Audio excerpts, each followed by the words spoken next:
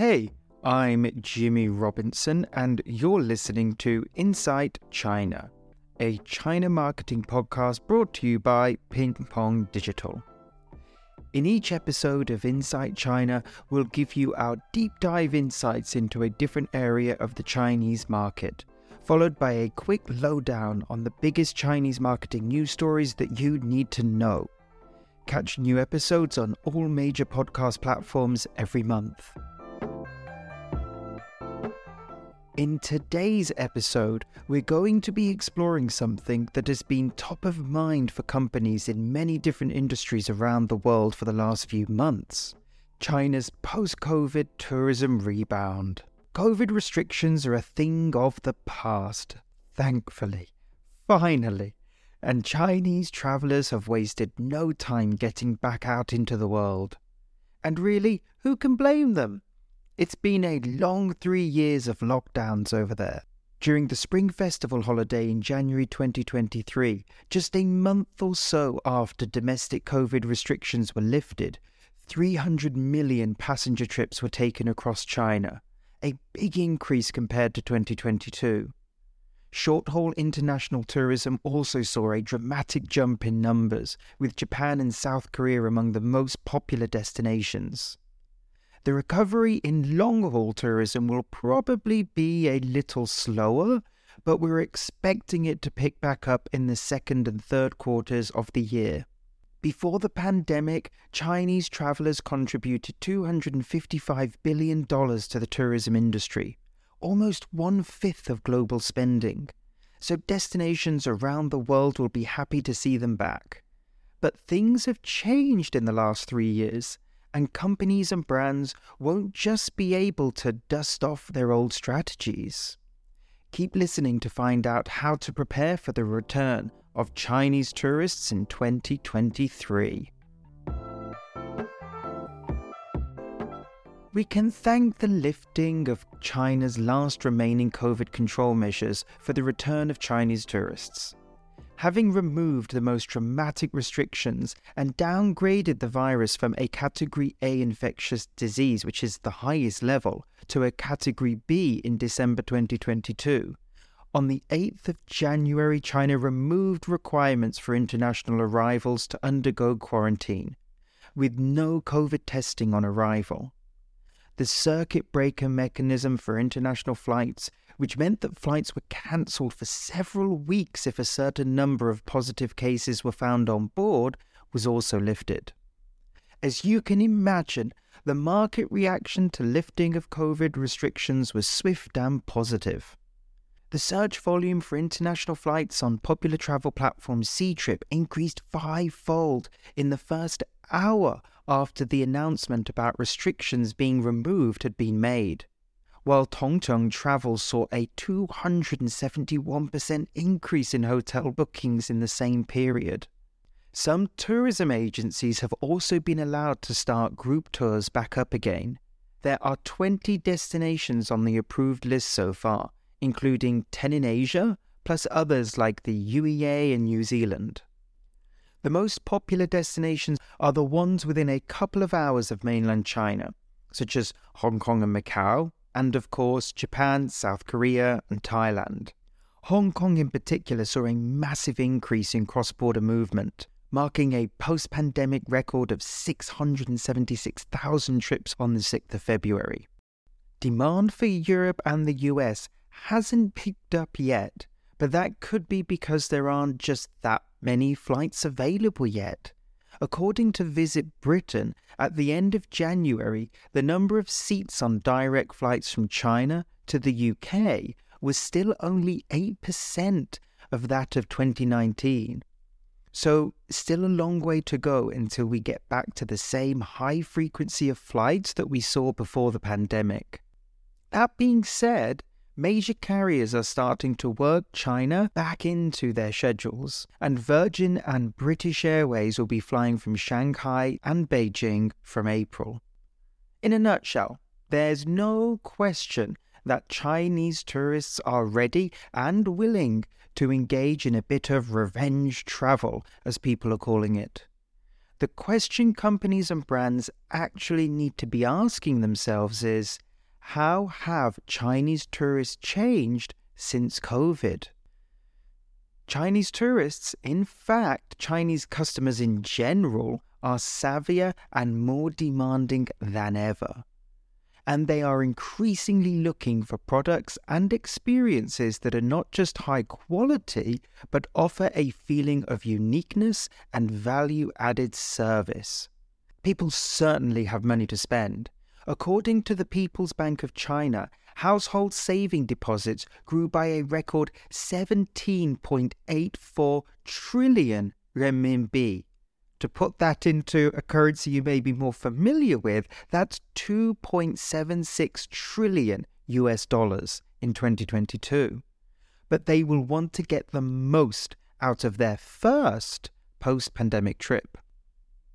As a result, the biggest change in China's tourism market is a move towards more independent travel. That doesn't mean no more large group tours. It also means getting off the beaten path and discovering destinations that haven't traditionally been popular with Chinese tourists. People feel empowered to do this thanks to online platforms like Mafengwo and Chia, also known as Chongyou. These are where travelers can share detailed itineraries and experiences. And of course, the type of travel that Chinese tourists have been experiencing domestically over the last few years has opened up a whole new way of traveling for tourists. When Chinese tourists arrive at their destination, their accommodation preferences are changing too. Big chains are out, boutique hotels are in, with younger travelers in particular looking for accommodation that has a strong sense of place. And if it's photogenic as well, so much the better. Another niche to take advantage of is the rise in popularity of nature-based experiences and the big uptake of outdoor hobbies such as camping, hiking, and even fishing. Data from Xiaohongshu in 2021 showed a 587% increase in posts, including the keyword camping, compared to 2020. And many new camping and glamping sites sprang up all around China. This preference is likely to spill over into international travel, which could be a great opportunity for rural destinations. Speaking of the great outdoors, environmental credentials are also important. In one survey, 88% of Chinese travelers said that they cared about the environmental impact on the destinations they traveled to. However, it won't be enough to just replace a plastic bottled water with glass or switch to an organic brand of soap. Hotels will have to take demonstrationable action if they want their sustainability programs to resonate with Chinese consumers. Beyond the boutique hotels and unique accommodation experiences, Chinese tourists are changing other aspects of their itineraries as well. Big designer outlet halls, for example, are being replaced with antiquing, farmers markets, and local gift shops, a phenomenon that can also be partly attributed to the increasing price parity of luxury brands in China through duty-free shopping zones in Hainan. Some travelers may even forgo shopping entirely, choosing to spend their money on experiences such as guided tours or cooking classes instead. Similarly, Chinese tourists are changing their dining habits. The perception in the past, and honestly, I'm not sure whether this was actually true or just a negative stereotype, was that Chinese tourists preferred safe options like hotel dining, chain restaurants, or even Chinese restaurants. Today, however, Chinese tourists are increasingly looking for authentic local dining experiences. You only need to look at social media platforms like Xiaohongshu that we mentioned earlier, also known as Red, to see how passionate Chinese people are about eating and talking about food. All these changes have been driven by the increasing use of social media, experience-sharing platforms, and online travel agencies. This means that As is often the case when it comes to China, businesses need to think digitally to prepare for the return of Chinese tourists. Firstly, it is important to have a managed presence on Chinese online agencies like Ctrip, Fliggy, Tuniu, and Tongcheng. As more Chinese tourists choose to travel independently, they will be looking to book hotels and attractions in other countries on the same platforms they use for domestic travel. Restaurants should make sure that they have listings on Dianping, which is a bit like the Chinese version of Yelp. Secondly, it's probably time to reassess your social media strategy. You knew that was coming. I'm sure most people are familiar with WeChat and Weibo at this point in time, but other newer platforms may offer more opportunities for tourism businesses to promote themselves. Over the past few years, Xiaohongshu has emerged as one of the most popular platforms for sharing travel content, with reams of high-quality user-generated content, mostly photos, posted every day. Because the content posted is often really detailed and specific to Xiaohongshu, they have invested a lot in its tagging and search algorithms. People in China use this platform as a search engine, forgoing dedicated search platforms like Baidu to get tips about their destination before they travel. And as a result, Xiaohongshu users expect high-quality content. So businesses that use it should focus on image cultivation and softer brand building. Another digital strategy to consider is live streaming. As we've seen, Chinese tourists like to be informed before they travel, especially if they're organizing their travel independently. And live streams are considered to offer an authentic glimpse of their destination. Many businesses started using live stream to maintain their connection with Chinese consumers during the pandemic, and this strategy is likely to continue over the next few years. For example, the British Museum partnered with Alibaba's online travel platform Fliggy for a live stream that attracted more than 370,000 Chinese viewers within the first minute. These steps may require a bit of investment in Chinese-speaking staff to manage platform listings or reply to reviews, but the payoff will be worth it for businesses that move first.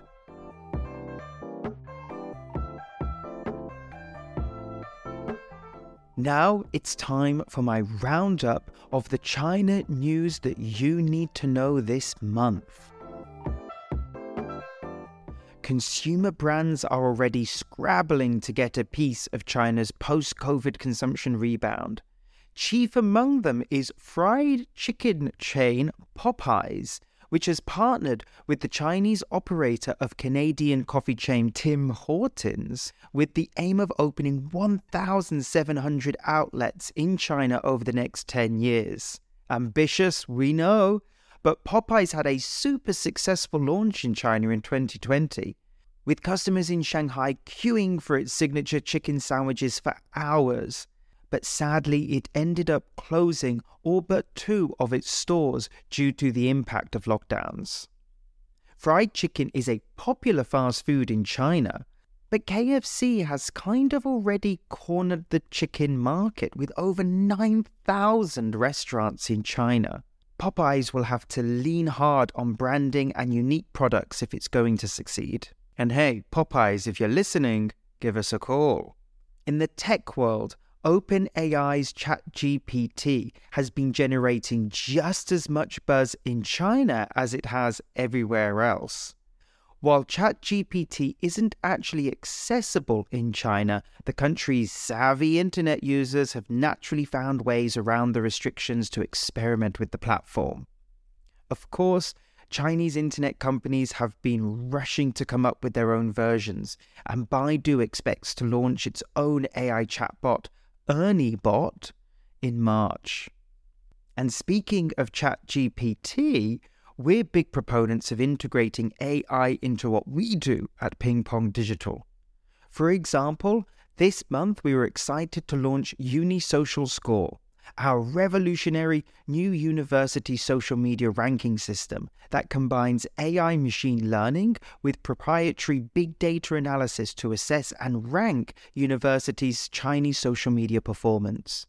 We are really proud of this tool, and we hope that it will showcase the importance of an active Chinese social media presence and give universities the tools that they need to stay ahead of the curve. Check it out at unisocialscore.com.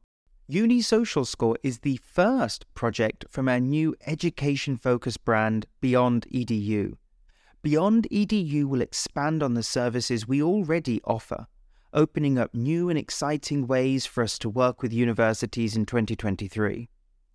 We'll be building on our existing expertise to offer services in new areas such as course design, digital product development, online and offline student community management, events, and much more.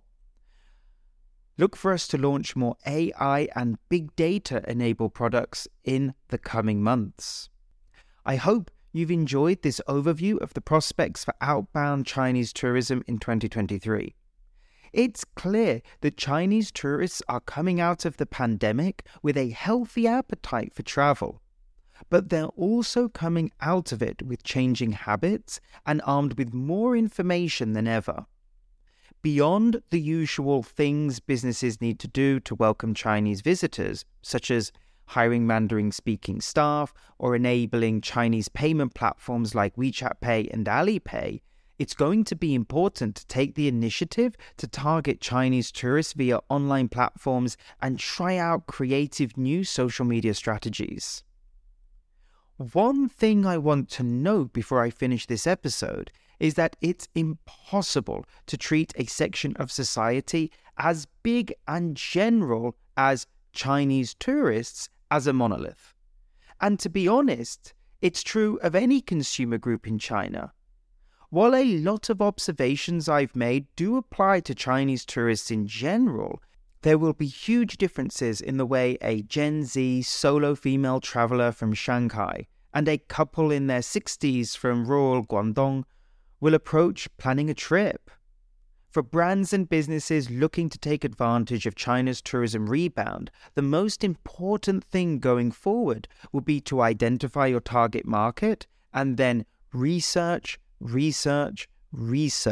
to find out what makes them tick. If you're a returning subscriber, we are glad to still have you with us, and if you're a new listener, we're looking forward to exploring more China insights with you. If you like this episode, please remember to subscribe, and if you have any feedback or comments, feel free to get in touch with us on Twitter or LinkedIn at Ping Pong Digital. I'll be back next month to talk about the applications of AI in the context of digital marketing in China, whether I see it as a threat or an opportunity for companies like you and like Ping Pong Digital, and how we are going to be using AI in our products and services in the years to come. Thanks for listening. 谢谢大家。